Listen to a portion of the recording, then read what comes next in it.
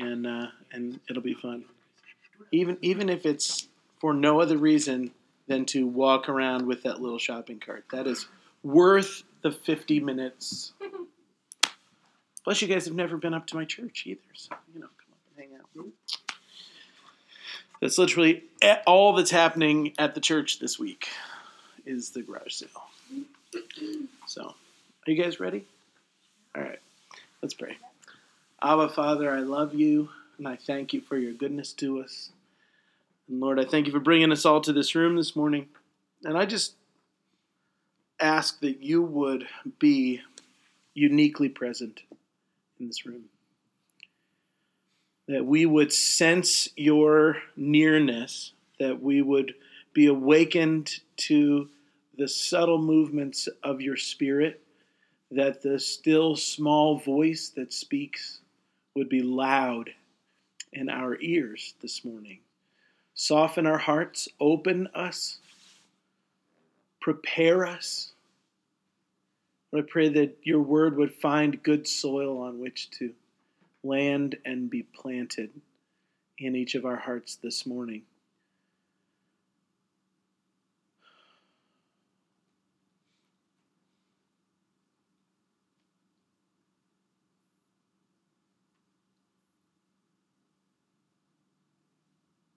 Pray this with me, guys.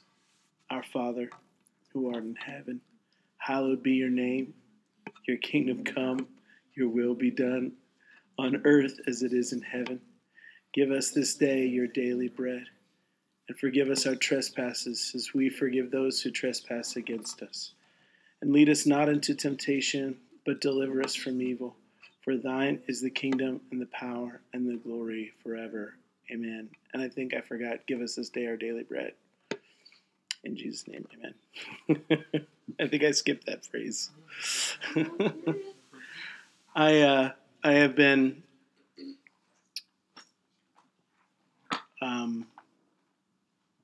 trying to teach old prayers to my kids. So at dinner time we pray. We thank God for the food, but then we pray the Lord's Prayer every time we eat dinner together. And once we get that one down, we'll move on to some other ancient prayers. I think that one's probably the most important, to start with. It is, I know we are Pentecostals, and so praying prayers that other people have written feels a little bit awkward to us. But we need to understand that the entirety of the 2,000 years the church has been around, it has been praying written prayers. And before that, the Jewish people prayed written prayers, a lot of them out of the Psalms. They would just pray the Psalms.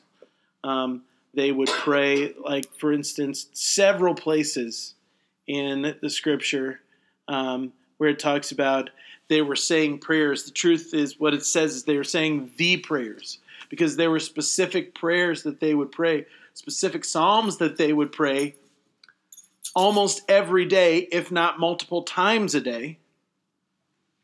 And they weren't saying their own words as much as they were saying things they had been taught to pray. And we kind of flinch about that, like, well, if I'm praying someone else's words, how is it real? Well, that's up to you.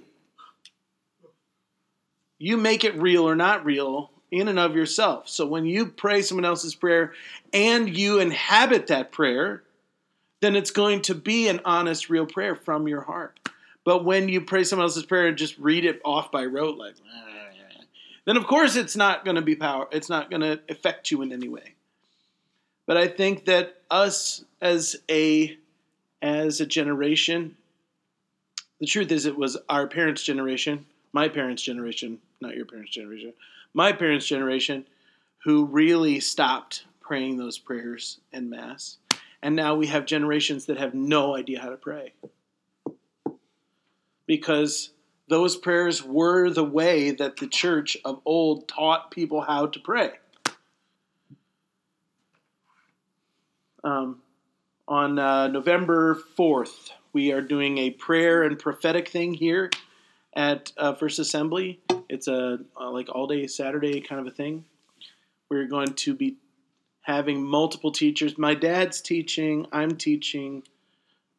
Daisy Bailey is teaching, which if you've never met her or don't know who she is, I would go find her and become her best friend if I were you. I mean, just for reals. She is the most amazing prayer warrior I have ever met in the flesh, ever. And she's incredible. But she's this little, quiet, unassuming lady. But man, when she starts praying, you just see demons run. So anyway, go find her, meet her, or just come to this thing on November 4th and be there. And the way it's going to work is there's going to be 4 class sessions, 2 before lunch and 2 after, plus lunch is provided.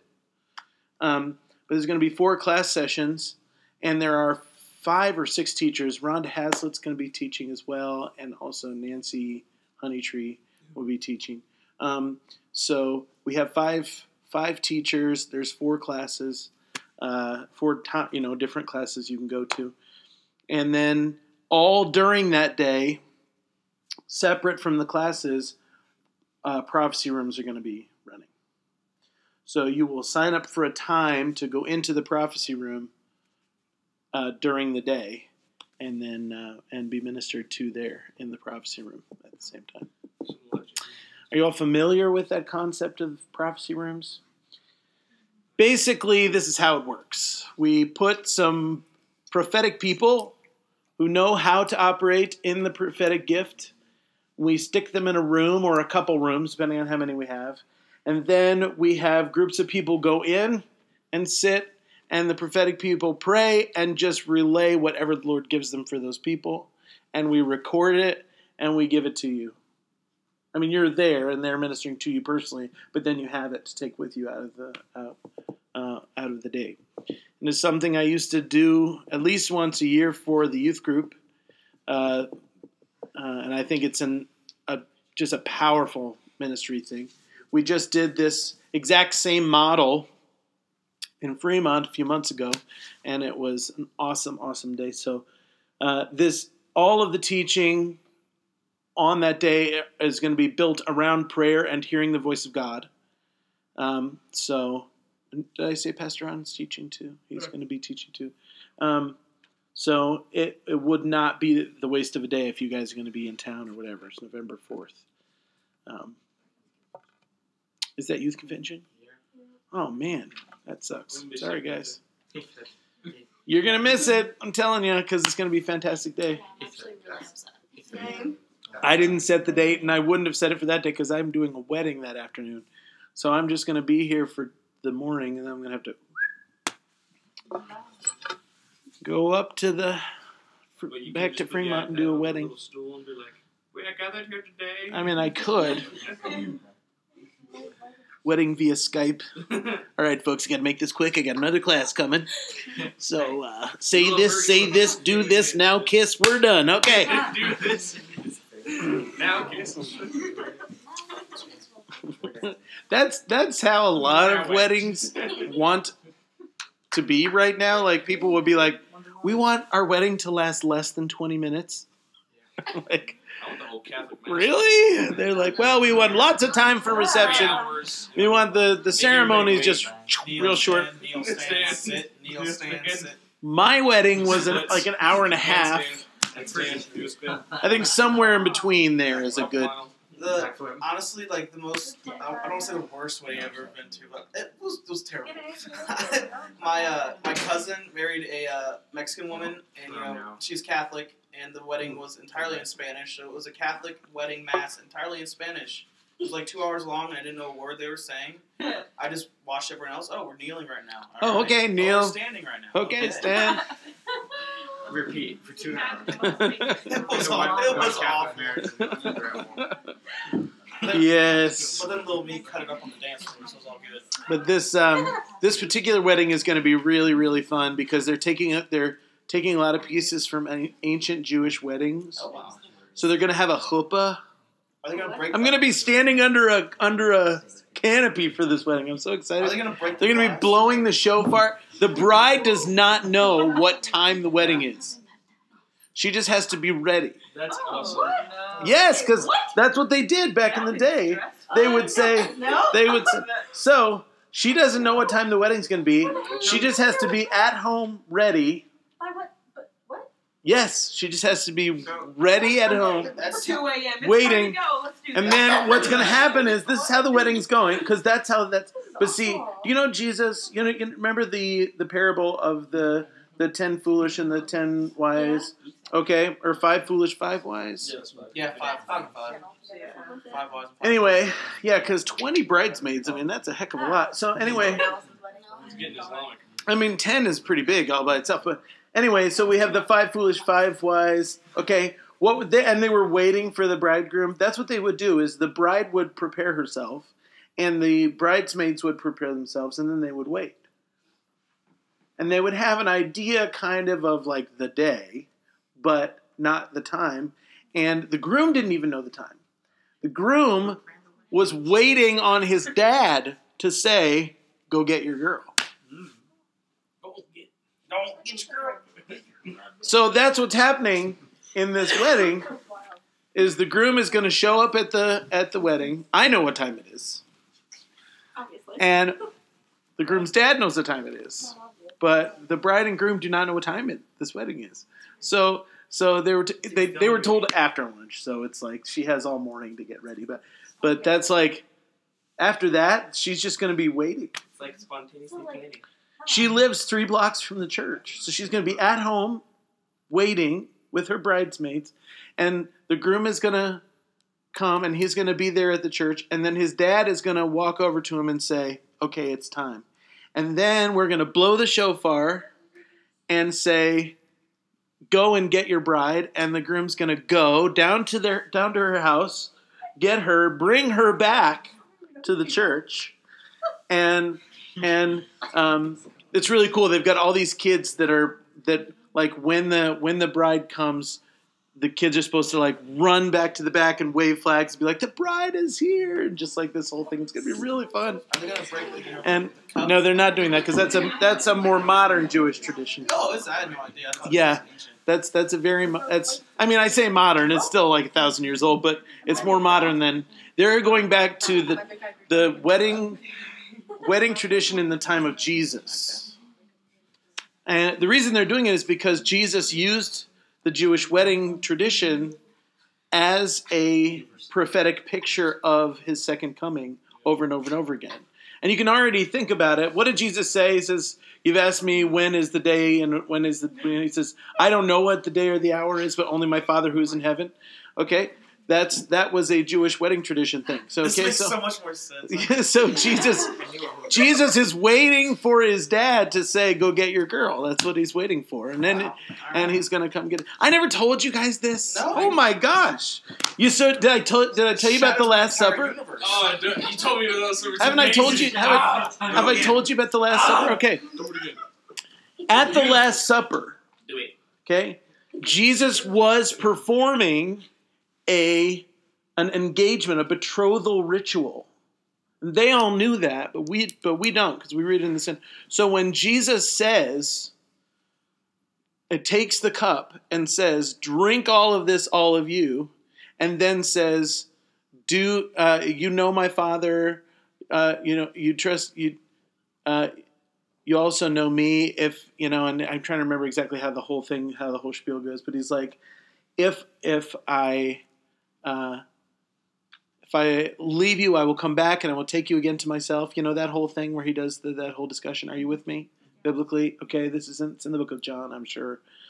That whole thing, that whole discussion was the betrothal ritual that they did in that time.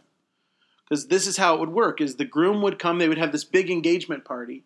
Most of the time, the bride and groom will not have met until this, like at all, until this, I know, right? It was because everything was set up by their parents. Your mom and dad decided who you were going to marry. Thank the Lord. Oh my gosh, he's so handsome. Look at him.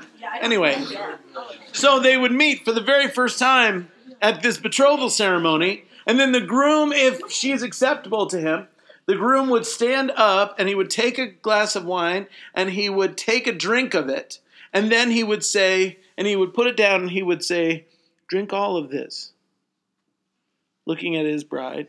And he would say, "Drink all of this." He says, "You don't really know me, but you know my dad. You know his reputation. And if you accept my proposal, then I'll go and I will prepare a place for you. And then I will come and I will take you with me, that where I am, there you may be also." Okay, and then if she accepted, she would walk up, take the cup, and drink the whole thing. That was her yes. Okay? That was her yes. Chug. She would drink it all the way to the bottom.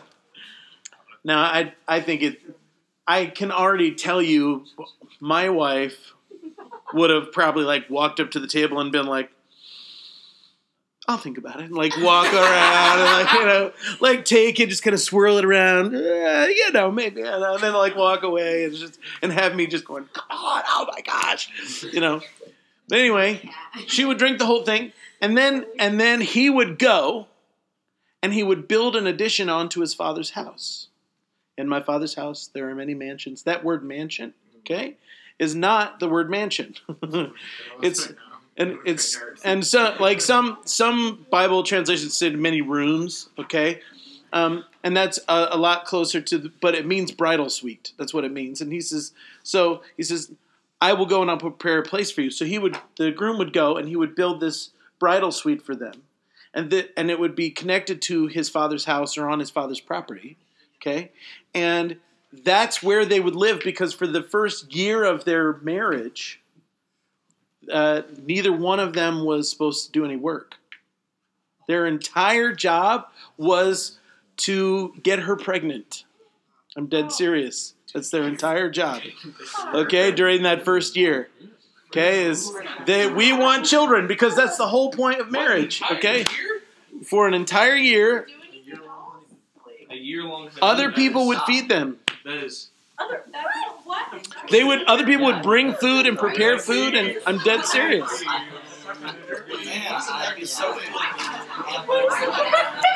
Anyway, talk about a honeymoon. I mean, think about it. So, Why is that not? here it is. So that's what they would do. They would live in this room for like a year together. But he couldn't go and get her. People would be watching it as he's building it. People would be saying, "Ooh, it's almost done," and that. So they would be letting her know, "Hey, this is going to happen any day," And she's over there like, "I can't wait." And the dad would come and inspect the bridal suite, the father of the groom, and he'd look it over, and then he would say, "Okay, it's time." When this place was ready, he would say, "Go get your girl." "Okay, it's ready. Go." And I'm sure he played around with this as well, where like, "Okay, it's ready, but we don't have the whole feast put together," because weddings lasted for 7 days. So, Bruh. right? And the wedding, it's a 7-day long party, and the groom's family was feeding the entire family, like everyone that came to the wedding, for like a week. That's what they were doing. That's why Jesus was. Oh, by the way, the bride and groom were like, they would be there at the beginning, like for the first few hours, and then it's like, "Get out of here." Okay. Everybody else would party, and bride and groom were. That was my question. Well, there was other. I mean, first day you married. There was also a thing where. Nah. I mean, it's kind of gross, but Yeah. he would have Remember to. this. He would have to prove that she was like a virgin and whatever, and that the wedding had been consummated. That had to be proved like the first day. So yeah, because that was a thing. But anyway, it's yeah, it was yeah, Be like, yeah. and everybody would be like, "Woo!" Just like okay. It's all okay, right? Exactly. I'm good with You know what? No, that part can go away. All right, That's just peculiar. But anyway, and that's not going to be a part of this wedding we're doing. I hope not. No. So anyway, but so what? That's what Jesus would say was when, and that's why Jesus said, "Drink all of this, all of you. This is the covenant in my blood," etc. And then he says, "You know my Father. You believe in my Father. Believe also in me. In my Father's home there are many. There's a bridal suite, and I'm going away. I'm going to make preparation for you, and then I will come back and receive you unto myself, that where I am, there you may be also." That whole thing was the get down on one knee and make me the happiest man in the world speech. That's what that was. So at the Last Supper, Jesus was formally proposing to the disciples, I am the groom and the church is the bride. And that was happening. And so next time you take communion, you are reenacting Jesus' betrothal to the church. Okay? And the price that Jesus paid for the bride.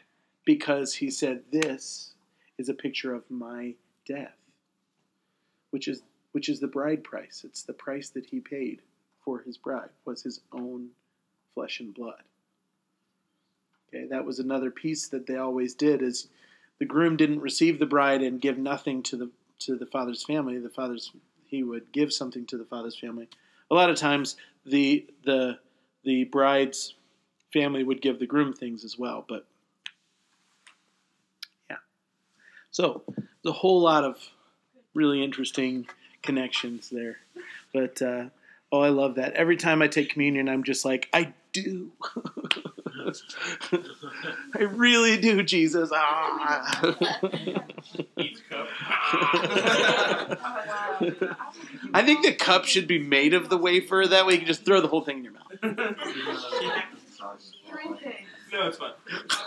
Are you kidding me? Those things don't get soggy? Those things don't absorb moisture. No, they don't. They're made of plastic. I mean, come on.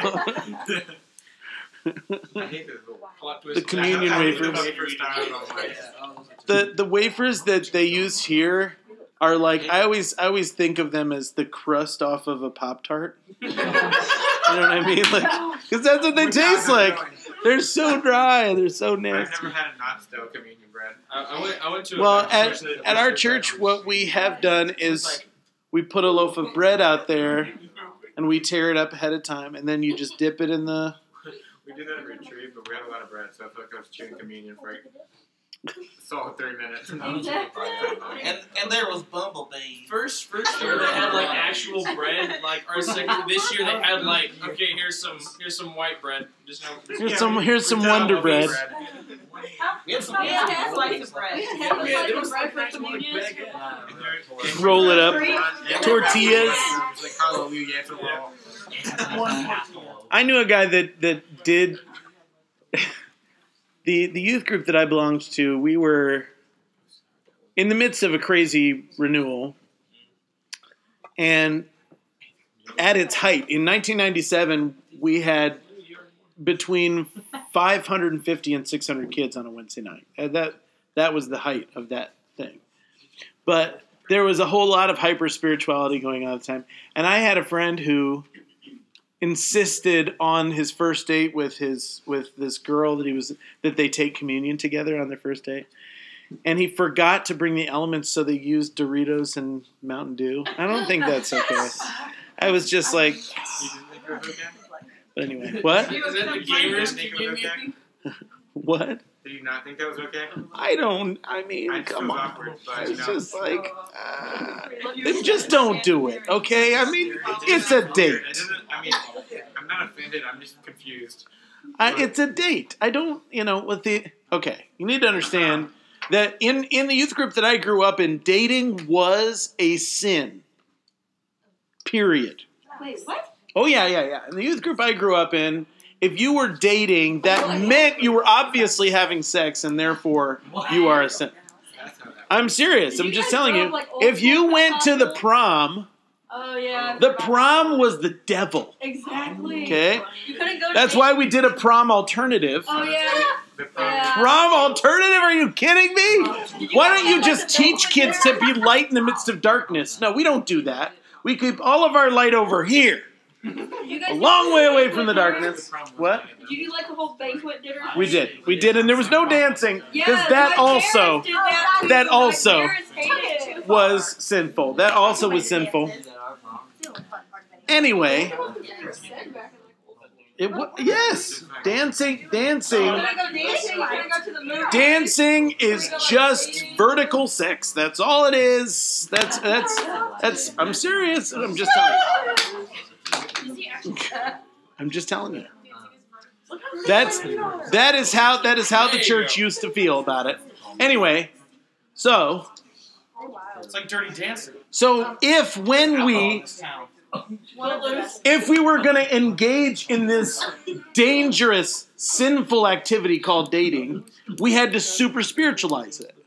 The problem is, you got guys, hear me on this, because especially if you're going to go, if any of you are going to be youth pastors, etc., do people a favor and lighten the load for the dates, okay? Let's not pack it full of spiritual meaning, because all you're doing is encouraging people to make promises, to invest those moments with far more emotional energy than they deserve. Okay? So let's chill. I tell people all the time, you should have tons of guys and tons of girls. They should be all that are all friends of yours. My issue isn't you hanging out with people of the opposite sex. I think you should. My issue is when you are giving more emotional power to your relationship with that guy or that girl than you should be, than you have any right to at the age of 15 or 16 years old. You aren't going to get married right now. Okay? You're not going to get married right now, so do not begin the journey toward marriage right now either. Wait until you're actually an adult to start making adult decisions. Fine, go on dates. That's fine with me. But the minute it becomes I am yours and you are mine, you're in trouble. Because there's only one direction that goes. It's either headed towards marriage and or sex, or it's headed towards heartbreak. And there's no two ways about it. There's only one road. It's one spectrum. That's all that I am yours and you are mine ever does.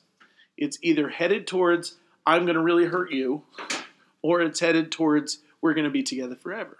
And when you're 16, you don't have the emotional maturity to make that decision. Not to mention social maturity to be able to make that decision.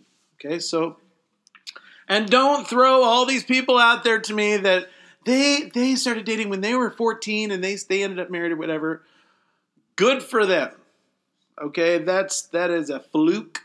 That is not normal. I'm happy for them. Good old John. It's just, my sister, Brittany, and her husband, they started dating when they were became interested with each other when he was like 16 and she was like 14. Okay, they didn't start dating until she was 16 because she was like, I am not dating anyone until I'm 16 because my daddy said no. Okay, but not everybody is a Brittany. That's just the truth. She could have held anybody at bay. That's just the way she was. She's like, nope, I love Jesus more than you. Okay? Yeah, because she's awesome. But she is. But that's not most people. That's not most people. And most kids. So when I was in youth, I was constantly telling people, listen, guys, keep it light and in the light. Okay? We do not need these deep relationships, and don't be caught in some basement somewhere with some person. That is a bad idea. Let your relationship be where people can see it, and do not make promises you aren't allowed to make. Anyway, all right, let's get to Philippians. We okay. Did we get to verse 11? The gift of righteousness we give. That's what I'm trying to remember. Okay, so I'm gonna say. Okay. Uh, I may just cut the whole first half of this off the podcast because there's nothing to do. I don't know. Anyway, verse 11, having been filled. Now remember, we are in the prayer of the Apostle Paul. Okay? He is praying for them, and this I pray, he said, that your love may abound still more and more in real knowledge and all discernment, so that you may approve the things that are excellent in order to be sincere and blameless until the day of Christ. Okay? Continuing with the prayer. Having been filled with the fruit of righteousness, which comes through Jesus Christ, to the glory and the praise of God. Okay, this is the gift of righteousness that we have been given by Christ. That it would be in obvious manifestation out of us. We talked about this last time, I think. But here's the truth. If you're not doing good works, if you're not manifesting the righteousness of Christ, it's not in you. Okay? You got to get that because we love in the Protestant church to be like, by grace through faith alone, that's how it works, and it doesn't matter. Whatever else happens is fine.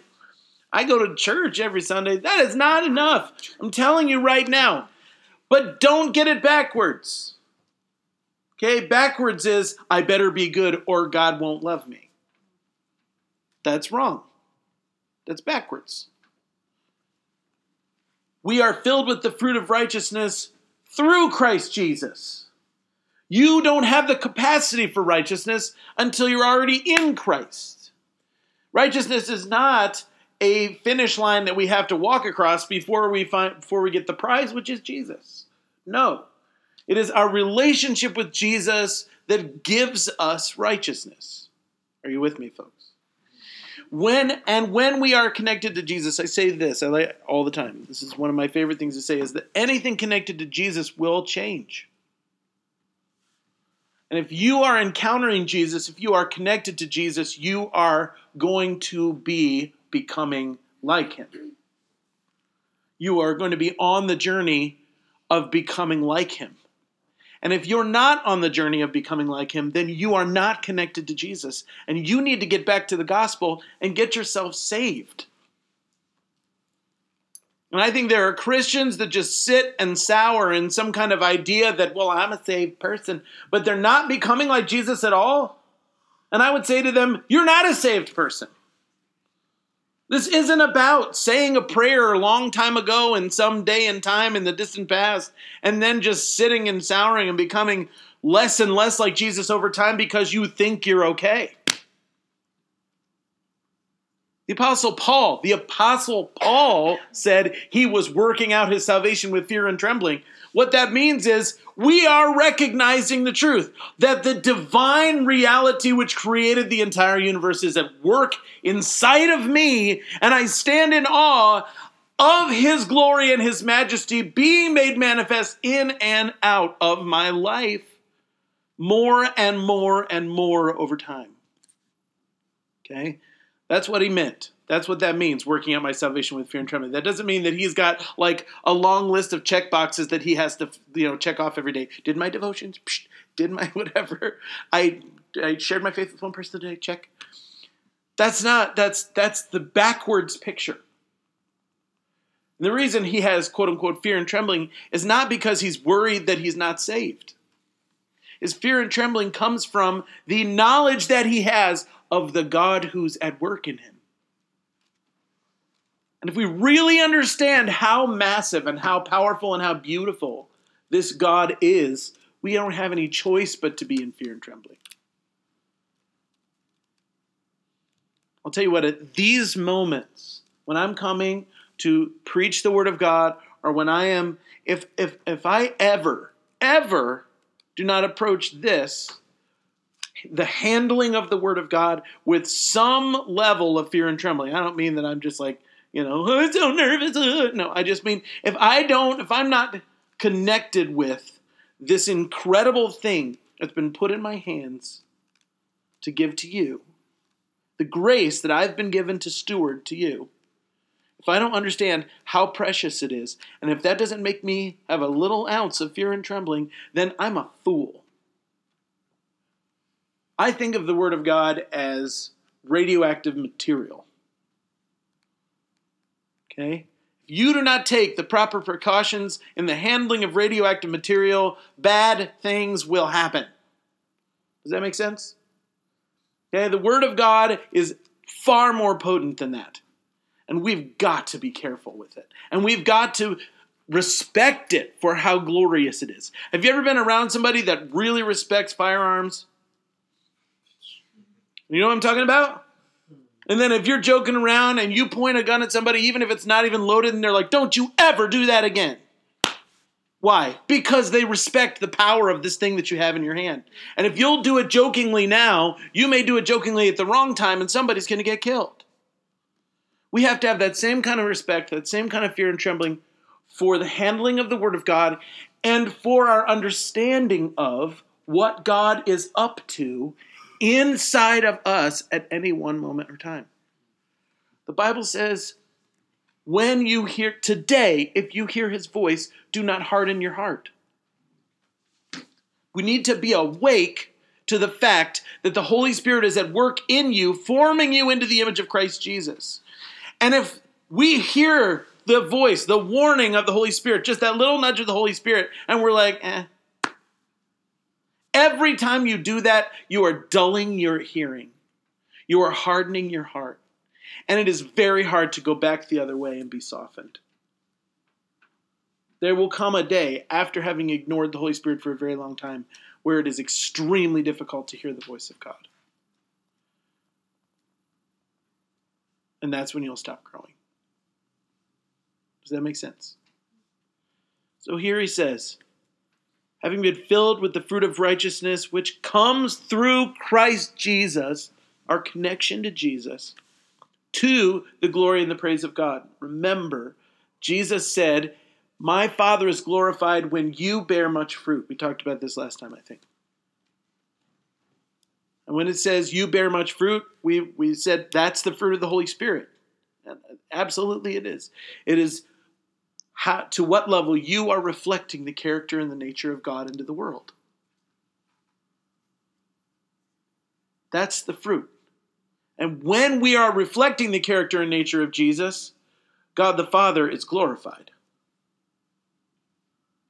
I think about Mother Teresa a lot because the whole world recognizes her as someone that is reflecting the character and nature of God in our world. And we've had leaders of nations who have bowed down before this little woman who never owned a thing in her life. But her holiness, not anything she accomplished in and of herself. And she would say that to you. She's passed away now. I think, isn't she? If she isn't, she's a billion years old. I'm pretty sure she has.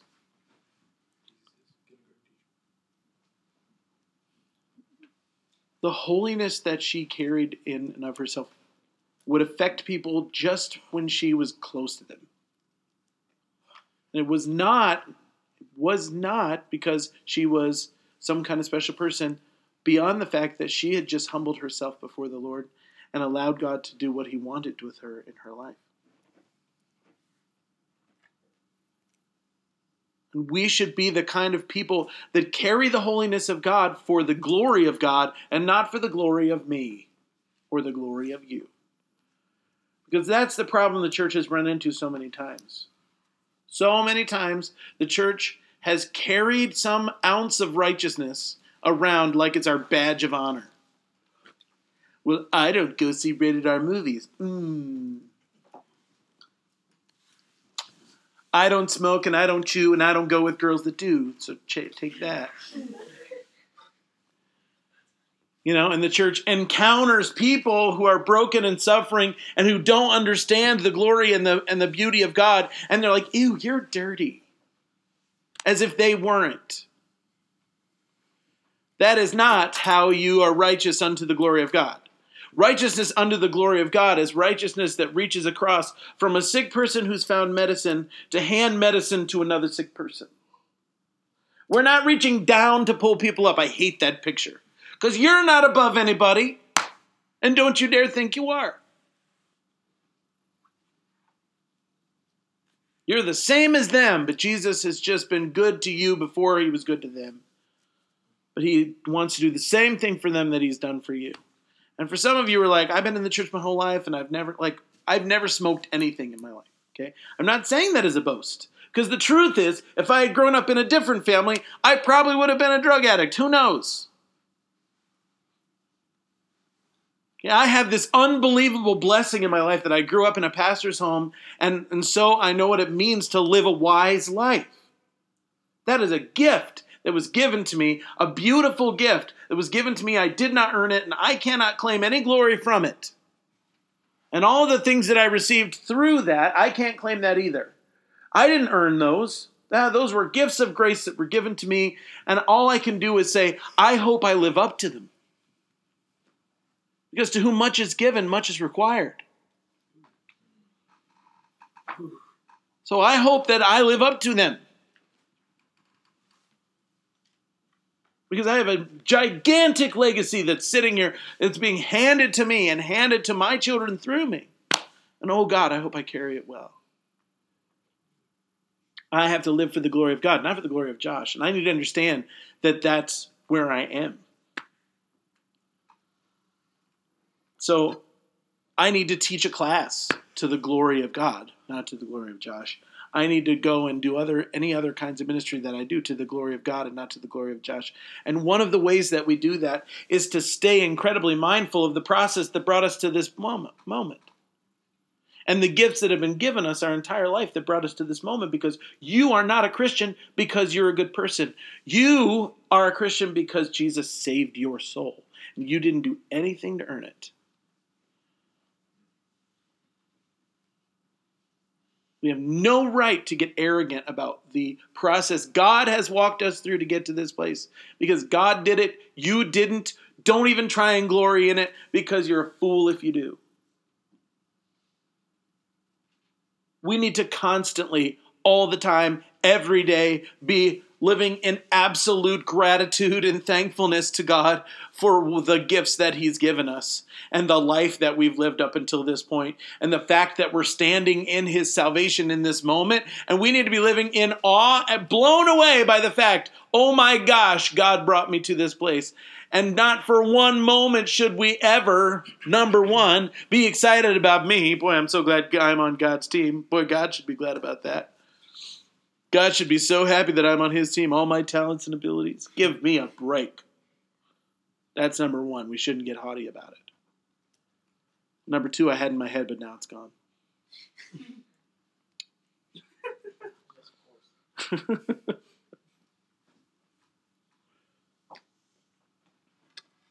I don't remember. Maybe I'll remember it later. We have to live in that place of gratitude. We have to live in that place of constant repentance. God did this. Josh did not do this. God did this. And God used all of these people. I preached on faithfulness the other day. And I stood in the pulpit of my church and cried like a little girl through the entire sermon. Why? Because I'm looking around in the room. And I see people that have been living a life of faithfulness to the glory of God for 30, 40, 50, 60 years. I have sitting in my congregation, I have two pastoral couples, one of which they have been ordained Assembly of God ministers for almost 60 years. They were pastors in the church in Angola for 40 years before they retired. They planted that church. They grew it to be one of the biggest churches in Angola, and they were full of integrity the entire time. There was no questions about money. There was no questions about whether or not he ever did anything with anybody. He began strong and finished strong. Do you know how rare that is? And there he is sitting in my congregation listening to me preach. I am this puny little guy. And here he is, sitting there. And I just I couldn't honor Daryl and Janice Beck more than they planted the church in Huntington, and then they planted the church in Angola, both of which are still alive and moving to the glory of God. Hundreds of men and women have come up through that ministry and been discipled. This region, this world has been changed because of those two people. Do you guys know Gene Fiesel? Where's Tabor at? Tabor He's is sick today. Tabor's Sick sick today. You might know him Yeah, he kind of knows him a little bit. a little bit. Just a little bit. Gene was the youth pastor for Daryl Beck for multiple years. That was one of his first ministry assignments in Angola. That's just one more fruit of this man's ministry. And he's sitting in my church. What am I doing preaching to him? I need to sit down and shut up. And I would, except he keeps telling me I don't want to preach. Go ahead.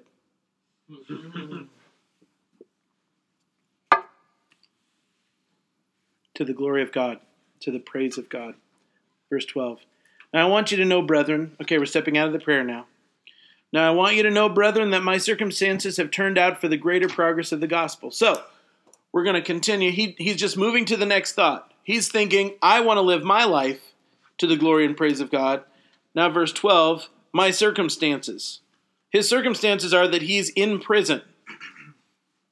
As he writes this, he's sitting in Rome with shackles around his ankles. And it was kind of a house arrest kind of a thing. But he was chained to a guard night and day in Rome, awaiting his time before Caesar. That's where he was at this moment, as he's writing this. And we also know he didn't write these by hand. He would dictate them to someone. But, okay, he's not going, please pray I'll be set free. This ankle chafes so... It's so. No, that's not, it's not, he doesn't care about that. He says, I want you to know. I know you have compassion for me. Remember, this is the Philippian church that sent somebody to be with Paul while he was there in prison. And he says, and I want you to know, brethren, that my circumstances have turned out for the greater purposes of the gospel. And I'm excited about that. Even my imprisonment is glorifying Jesus, and there isn't anything I would like more. That is crazy. How many of you have said that recently about some unfortunate circumstance in your life? Think about it. We ran out of half and half today, but hopefully it's for the greater purpose of the gospel. I mean, come on. Have you ever, instead of running to complaint, asked yourself the question, can this be used for the greater purpose of the gospel? Maybe you ran out of half and half because there's somebody at the grocery store that needs to hear the gospel of Jesus Christ, and you're supposed to go right now and get some half and half and talk to the cashier about Jesus. I don't know. But I will say this, nothing that happens to you happens on accident. Maybe we shouldn't do the U-scan. Robs you of a chance to witness, doesn't it? Except, whatever. I think when you do that well, that's a nice witness for the Lord. The people that come to the U-scan with 80,000 things, and you're like, 12 hours of viewer. Bing, bing, bing, and then they're like sneaking things into the cart, anyway. But he's not upset about his imprisonment.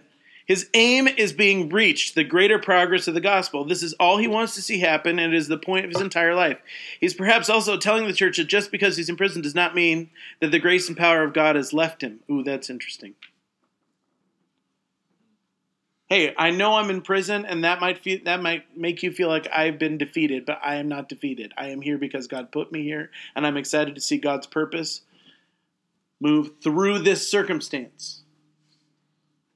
When you see leaders who get sick, or you see leaders that go through really rough time, sometimes we kind of look at that and we're like, well, I guess they weren't doing as good as we thought they were.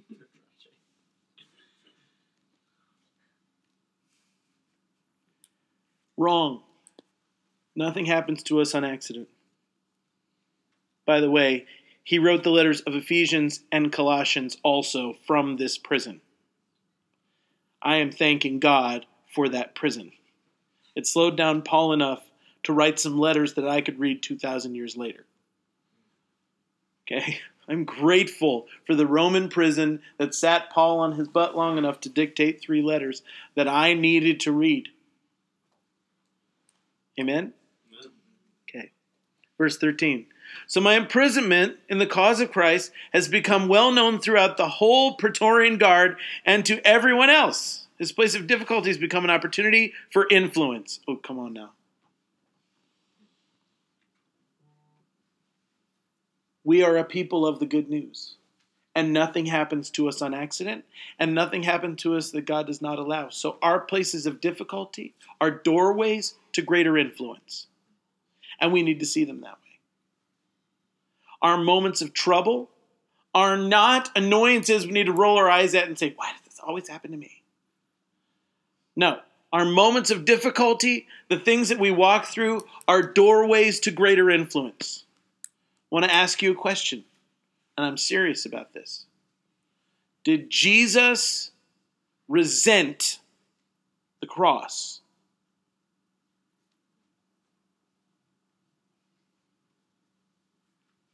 It's a simple question. Talking about the most painful thing that can possibly happen to a human being, happening to a person who did absolutely nothing wrong ever. Was Jesus' response to that unjust pain? God, I don't know, I just want to give up. Why would you do this to me? And in the middle of his most painful moment, he senses an absence of the presence of God. Or did he? That's a good question. We can talk about it some other time. I don't think God turned his face from Jesus. I think he was quoting Psalm 122 because that book was the prayer book of Jesus, and he quotes it all through the New Testament. And if you go read Psalm 22, I think it's 22, not 122. It's one of those. It's either 122 or 22. If you go read it, it starts with, my God, why have you forsaken me? That's where it starts. But by the end, it says, one of the last verses of that chapter says, he has not turned his face from me. I know you've been taught that God turned away from Jesus on the cross, but I'm telling you, the Bible does not say that. Go find it. The Bible does not say that. We take it from Jesus saying, my God, why have you forsaken me? But he wasn't telling us God had forsaken him. He was quoting one of his favorite psalms. Don't you sing songs to yourselves that are comforting in moments of trouble and trial? Don't you do that? I remember we were riding the Millennium Force in Cedar Point. We're going up the hill, we're going up the hill, and I hear my son next to me singing this song from the 80s. Who can say where? And I went, he's like, it just makes me feel better, Dad. What? It was Aiden. He's my second born. That's fantastic. But we do that, don't we? There's songs that are comforting to us. This was a song that was comforting to him. Plus, it was obviously, I'll read it to you real quick. I think it's Psalm 22, not Psalm 122.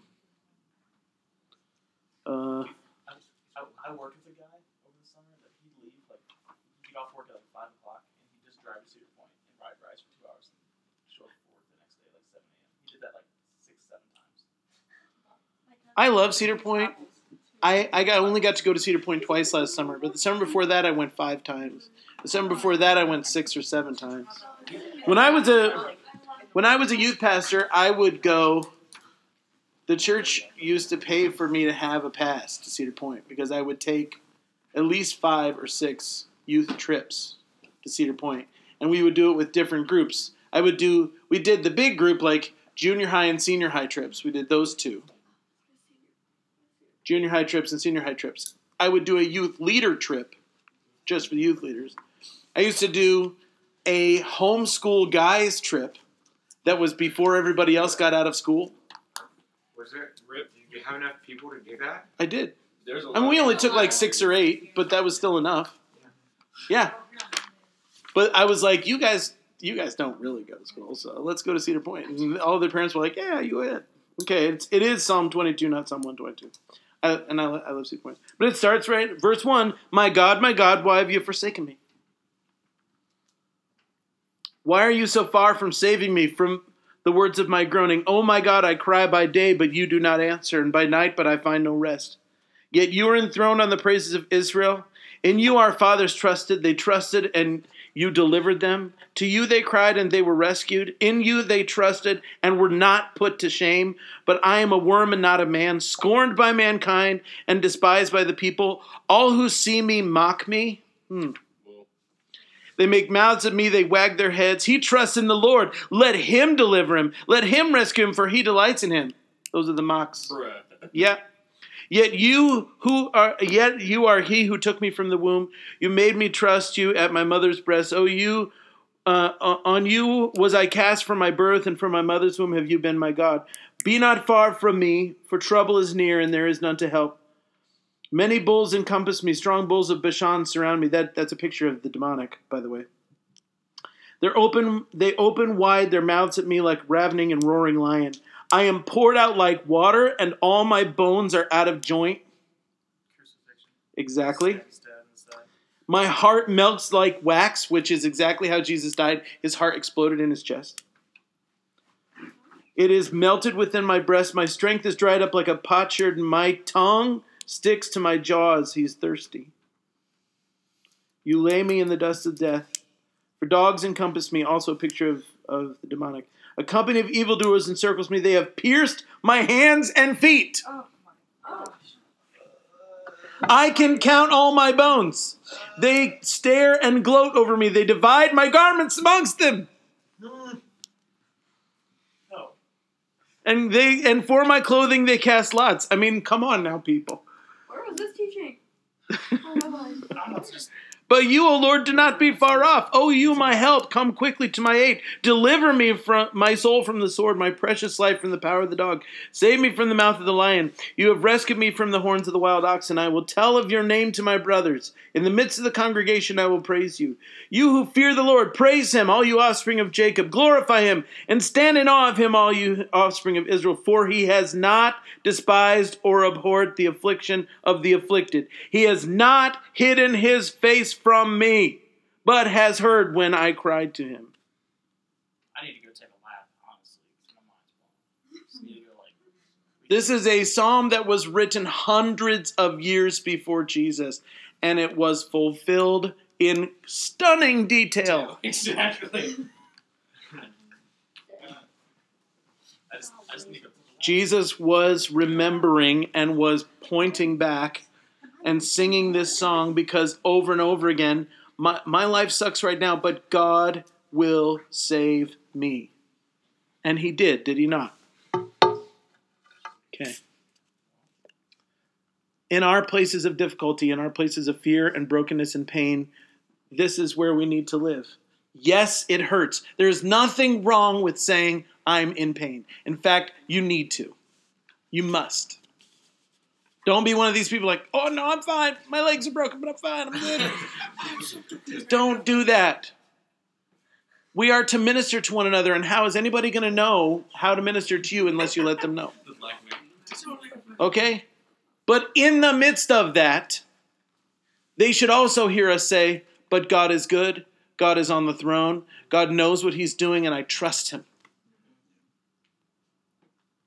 Balancing our admissions of weakness with the statement of God's strength to rescue you keeps you from becoming the guy that no one wants to talk to because they constantly complain.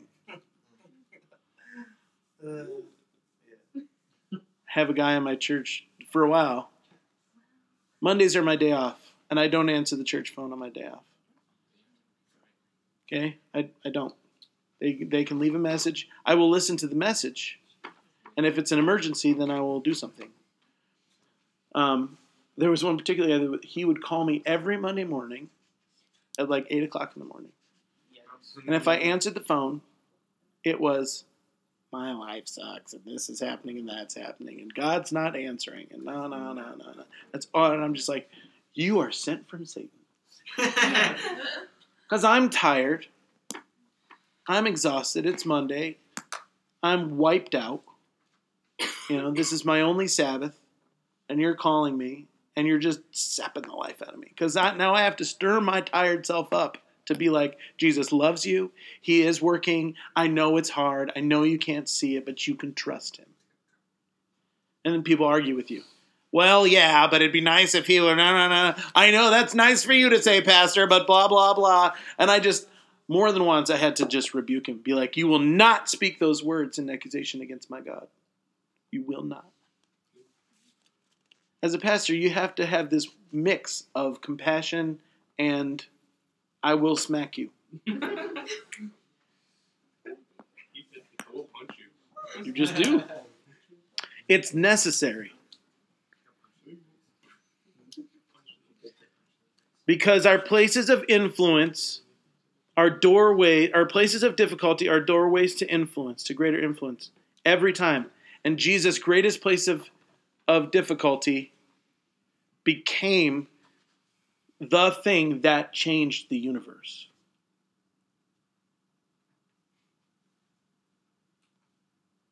Let us not forget. This is God's doing and not man's. We've got to understand that God allows suffering into our lives. Yes, he does. He allows us to suffer. But it is not about punishment. It's always, always, always about promotion. Suffering in the life of the Christian is about removing the influence of sin and increasing the influence of the kingdom in us. That is what it's for. And our response to our suffering is what makes the difference. If you respond with faith, then there are treasures to be found in that valley. But if you respond with fear or with an unformed understanding of the love of your God for you, you will be robbed of all the beauty of that moment. It would just become another arrow of accusation you're going to try and hurl against God and everything else.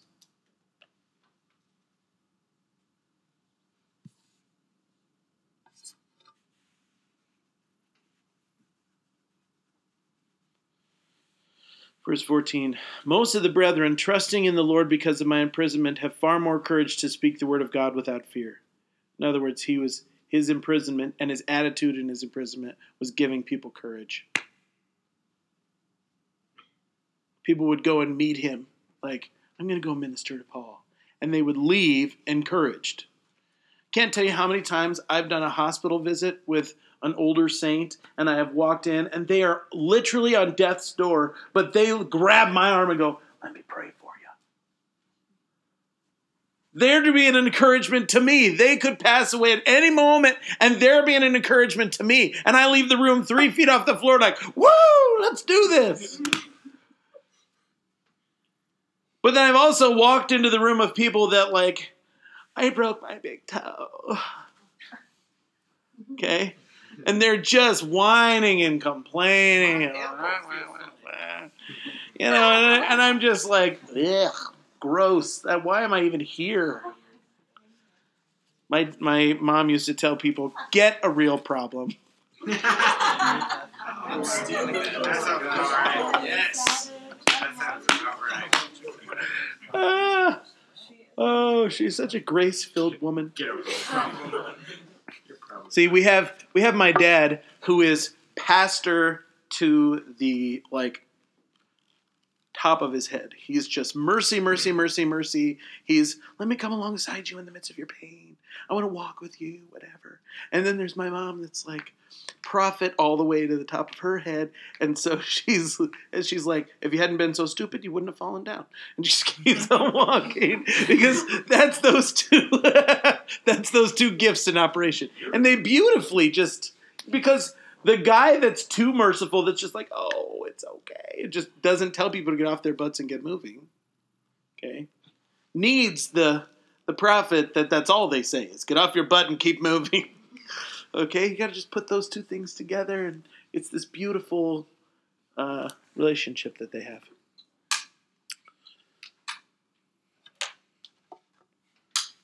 My mom was the kind of mom that would say, if you fall out of that tree and break your leg, don't come crying to me. My mom was the kind of mom saying, "You getting arrested? We're not." Oh, I've told my kids that many times. Oh my gosh! Do not call me from jail. I will not come get you. The same thing with my mom. She got arrested. We ain't coming to get her. My parents always told me, unless you're bleeding or you're dying, get up, dust it off, you're fine. That's right. Even when you're bleeding or dying. I broke my wrist and my dad made me go shoot hoops with my cousin. He didn't know your wrist was broken. Be honest. It was that swollen and purple. He said, "Go shoot hoops. It's okay." Walk around, son. Walk around. Wow, wow. When your bone's sticking out of your leg, walk around, son. Walk around.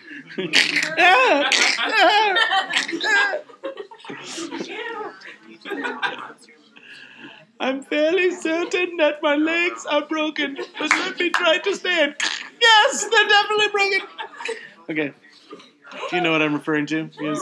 It's from the Austin Powers movies. Anyway, Will Ferrell kept getting killed, but then he wouldn't actually be dead, They'd drop him down into this thing, fire everywhere, and then all of a sudden he's like, hello? I'm still alive. I'm just very badly burned. Okay. Verse 15. Some, to be sure, this is a really interesting verse, okay?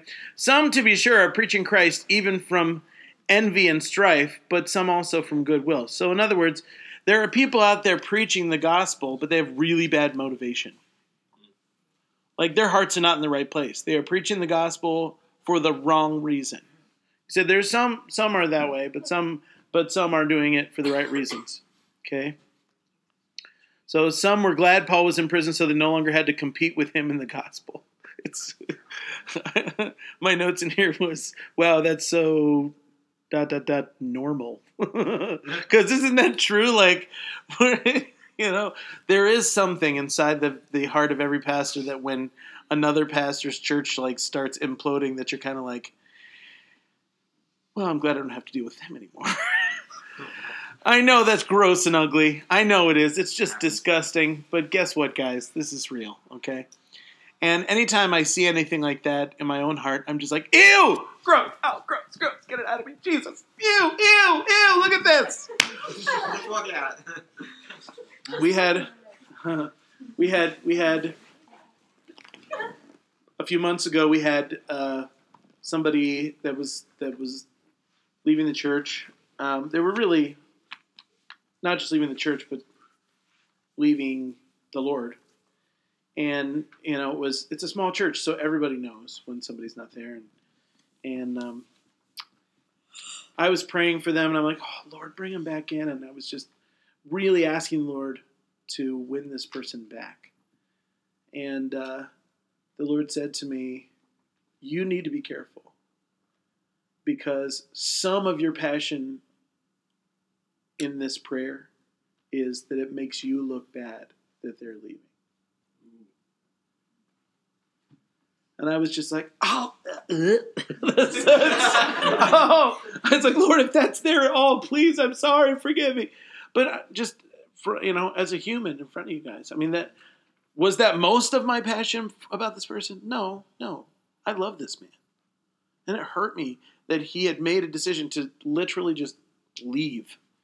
Leave the church, leave Jesus. He wasn't just going to another church. He was leaving Jesus. And I had done some discipling with this guy, and it hurt me that was happening. But there was a tiny little thing in there that was, people know I discipled this guy, and now they see him leaving, and what does it say about me? Isn't that gross? Now you're all like, you're a sick weirdo. Like, but I'm just being completely transparent with you, which is what I said I would do. All of us have that.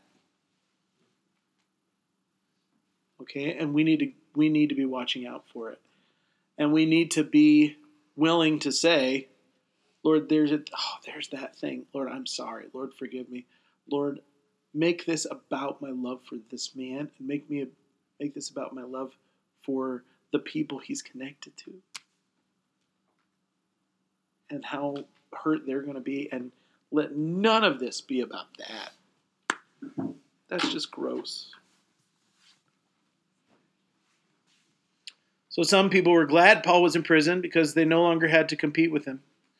And some were looking to his example and seeing that Paul had so much joy in the midst of a trial, that God was taking care of Paul in the midst of the circumstances. And they also saw that God could still use Paul even in prison. Now, verse 16, he says, the latter, those are the ones with goodwill, that are preaching the gospel from goodwill, out of love, knowing that I am appointed for the defense of the gospel. So those who are not competing with Paul know that he has a purpose, and God is using his circumstances for that purpose. But the former, the ones that have bad motives, proclaim Christ out of selfish ambition rather than from pure motives, thinking to cause me distress in my imprisonment. I wrote, it fascinates me that there were those who already were using the gospel to propel themselves forward. There are people that look at ministry as a career opportunity or a way of making money. Although I don't know who those people are. Whoever you are, you want to call me and let me know how you make money in the kingdom, because I have not figured that out. I'm just going to say that. Every single time somebody comes to Masters, I hear so many stories of their parents, their grandparents. You need to find a place that's going to give you money. There's no money in ministry. It's the truth. Oh my goodness. Except for, Yeah, I get that. I'm just there are people who make a lot of money in ministry. TV evangelists. Is that what we're talking about? I'm not going to name any names. Not Jimmy Swagger. I didn't say that.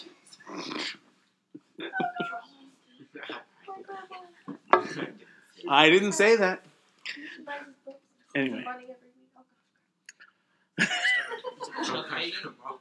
The point is not to point fingers at anybody else. The point is to say, God, guard me.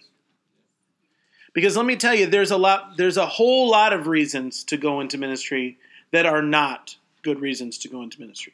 Money is on a lower rung of those. Yeah. The truth is, the primary bad reason why people go into ministry is that it brings attention to them. They like an audience.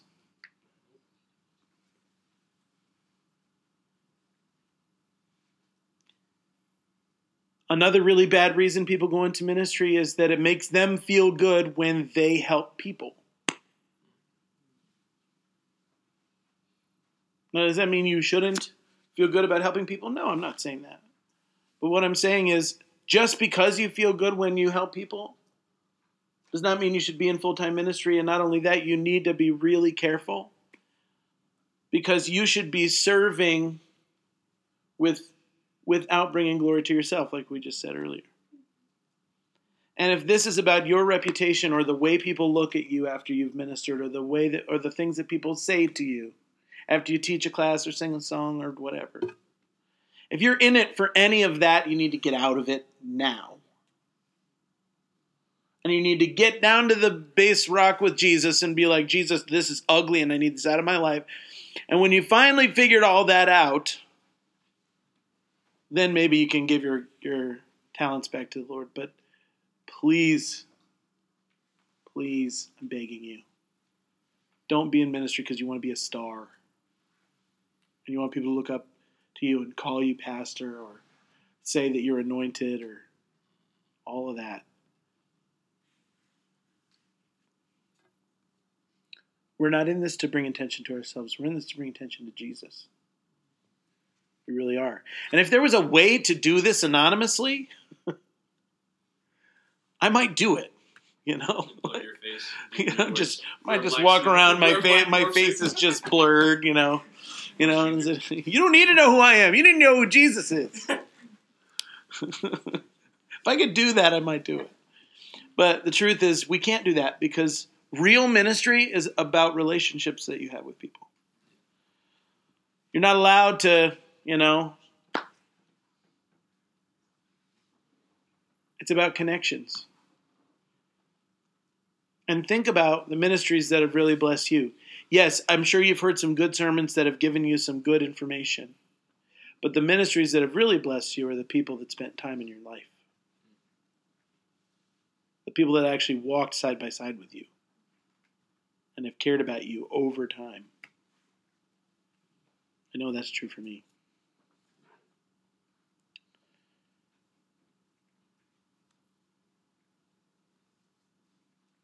So he says, the former proclaimed Christ out of selfish ambition rather than from pure motives, thinking to cause me distress in my imprisonment. Verse 18. What then? Only that in every way, whether in pretense or in truth, Christ is proclaimed, and in this I rejoice. Yes, I will rejoice. Now, if I'm in Paul's position and I am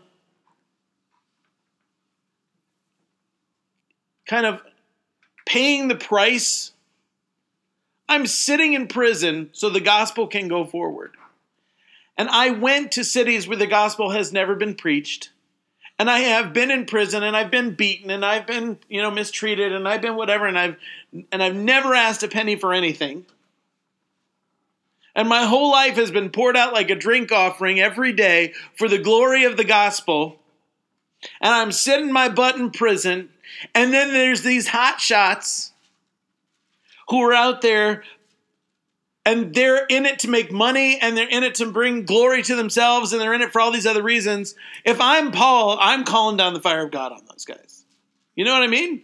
I'm like, Lord, just give them lockjaw and nausea at once. I just pray that you would, Come on, you never heard.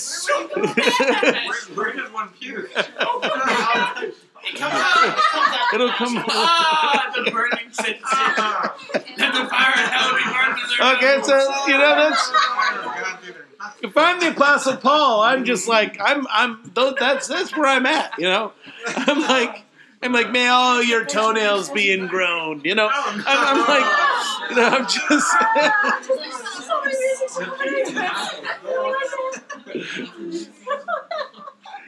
Okay, but that's not where Paul is. That's not where Paul is. Paul's not even mad. Paul is rejoicing. Hey, the gospel's going out. I'm excited about that. These guys are out there. They haven't paid a price at all for the position that they carry. They're a bunch of millennials. They're out there.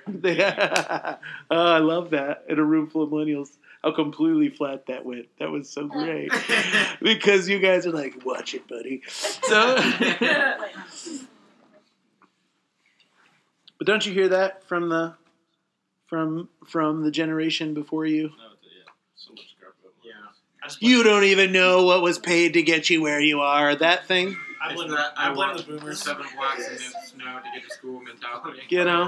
I blame the boomers. Here's my thing, guys.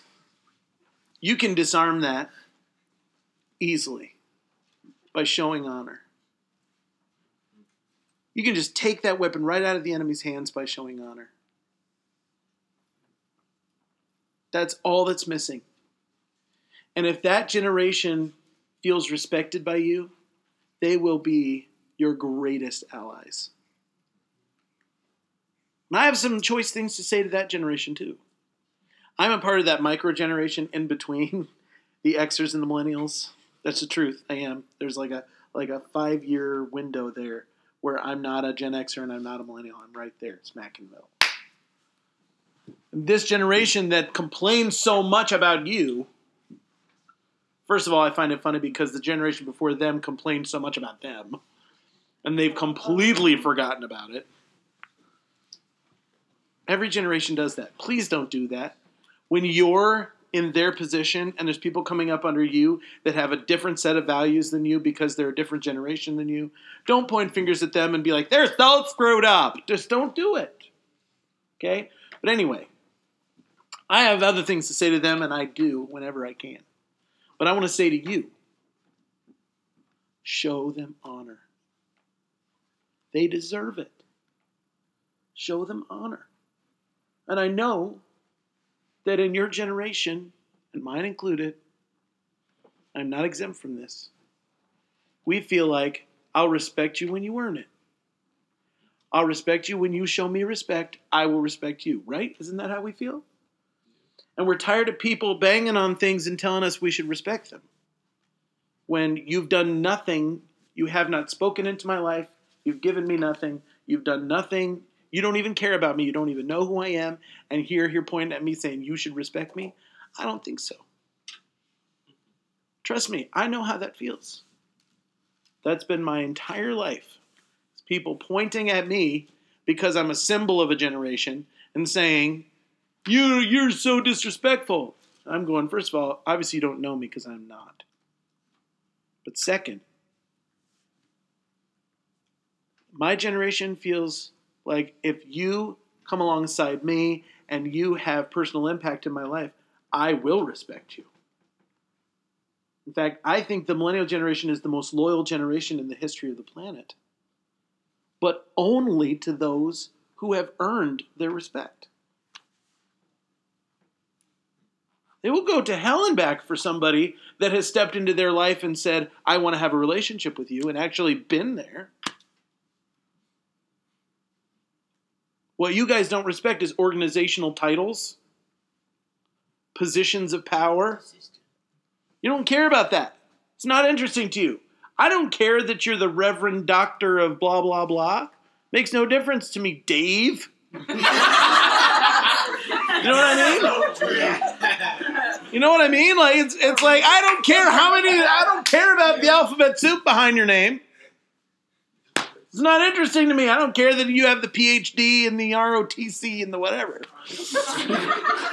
I don't even know. That's something completely different. But anyway, I'm just throwing letters out there. Okay? Oh, Sean, get out of here. That's not important to us. None of that stuff is important to us. You want to know why? Because it hasn't ever done anything for us. Okay? But if we will step up and if we will be the bigger person and if we will show honor to someone because they are a person, and if we will lead with respect,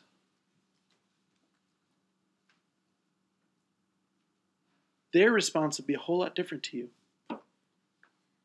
And I can't tell you how many times I've had that conversation with somebody from that generation where they spend a little bit of time with me and I show them as much respect as I know how to show them. And at the end of that time, they look at me and go, you make me rethink how I feel about your generation.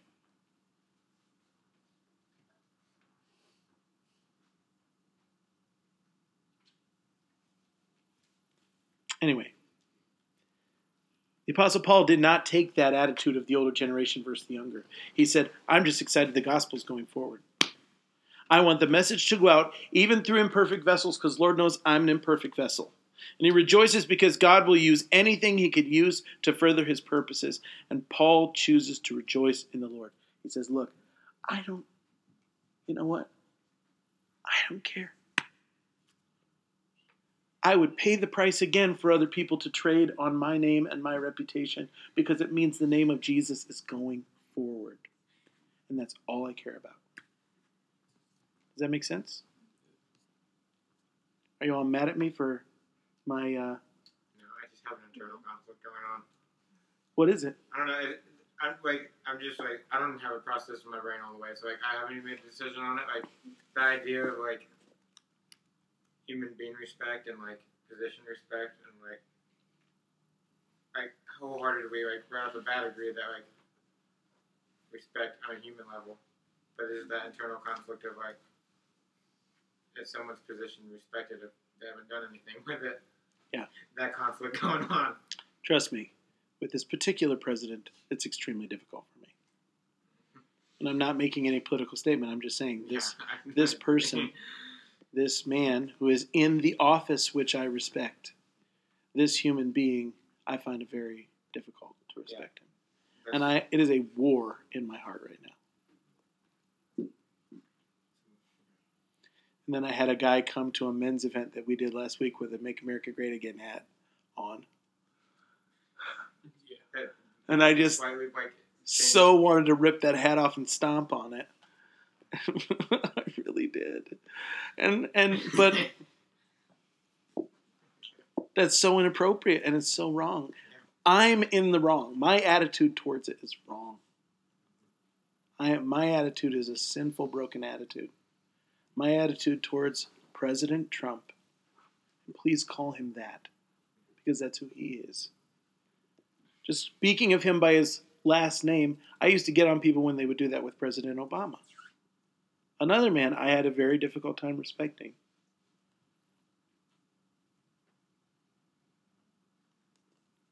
People like, Obama did this, and I would say, I think you mean President Obama. He is the president. We should respect the office if we respect nothing else. And my next question is, have you prayed for them as much as you've complained about them?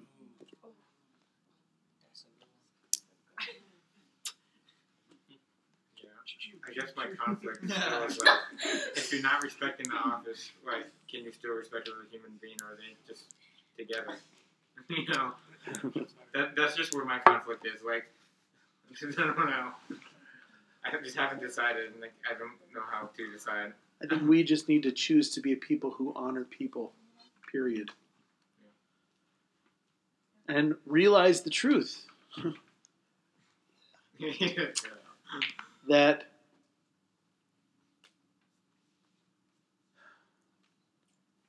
even the people we find it the most difficult to respect are a gift from God to us.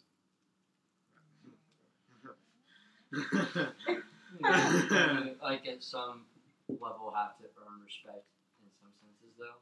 Does that mean a man who throws paper towels over a desolated country and We, who cares? The fact of the matter is that if somebody doesn't give respect to even the things that are most important to entire territories, you are welcome to disrespect things that people do and say, but that doesn't mean that we remove respect for their personhood or their office. If we're talking about President Trump, first we need to be praying for him constantly. Does that mean that we don't, in the most loving and productive way? Here's my issue. How do I, as a Christian, as a pastor, how do I speak to my church about an activity like that? Or a man who has influence in the entire world, but uses profanity to talk about people and says things on Twitter that are unforgivable? That's why I'm saying this is a war in my heart. It absolutely is. He's complaining about kneeling football players when we have a nuclear power that is threatening our nation. And he doesn't tweet about that. Or if he does, it's the times he has tweeted about that, maybe I don't want him tweeting about that. Right now, I just wish they would take his phone away. I mean, really, truly, I do. Okay? He's poking fun at a nation who has nuclear capability, and he's the president of the United States. And he's saying things like, you just watch, something's coming. I'm sorry. That is a threat of war from the leader of the free world. I cannot respect those actions. even if I agree, and the truth is I agree with probably half of his United States agenda, his domestic agenda, half of his domestic agenda I would be a cheerleader for.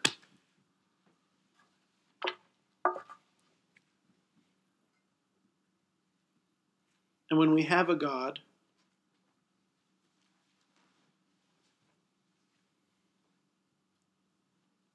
who commands us to be kind to the alien that comes to us for shelter, and yet we as a nation are rejecting them wholesale. This was prior to President Trump even taking office. We have to be a people that stand for Jesus, but we can't feed the rage machine. Does that make sense? We have to be a people who are speaking in opposition to things that are clearly of the enemy and clearly not of the gospel. But in the way we speak opposition, we have to show love. It is not an easy place to live. Love for the person who is speaking those hateful things at the same time as repudiating the things that they said. How do you do that? I do not know. I don't know. Mostly I've just not said anything political on social media at all. Except, these are the kinds of things that I do. I will just post scripture. You're going to argue with the Bible? Okay? That's all I'll do. And I won't even comment. People be like, what are you saying? And I'll be like, I'm not saying anything. The Bible has a lot to say, though. Just saying. Jesus said... imagine you sitting in your computer with Kermit the Frog tea. Exactly. When President Trump tweeted about the North Korea situation, and he was talking about calling the leader of another nation. Called him Rocket Man. He's quoting Elton John at him. I mean, he all but called him, he all but used racial slurs. I mean, he was right on the edge, and I think maybe he would have. Okay, he's doing that in front of the United Nations. All I had to say in response was, blessed are the peacemakers. They should be called the children of God. First, there's no about that. What else can I say? And that's all I said. That's all I said. I didn't need to say anything else. I don't need to inject my opinion.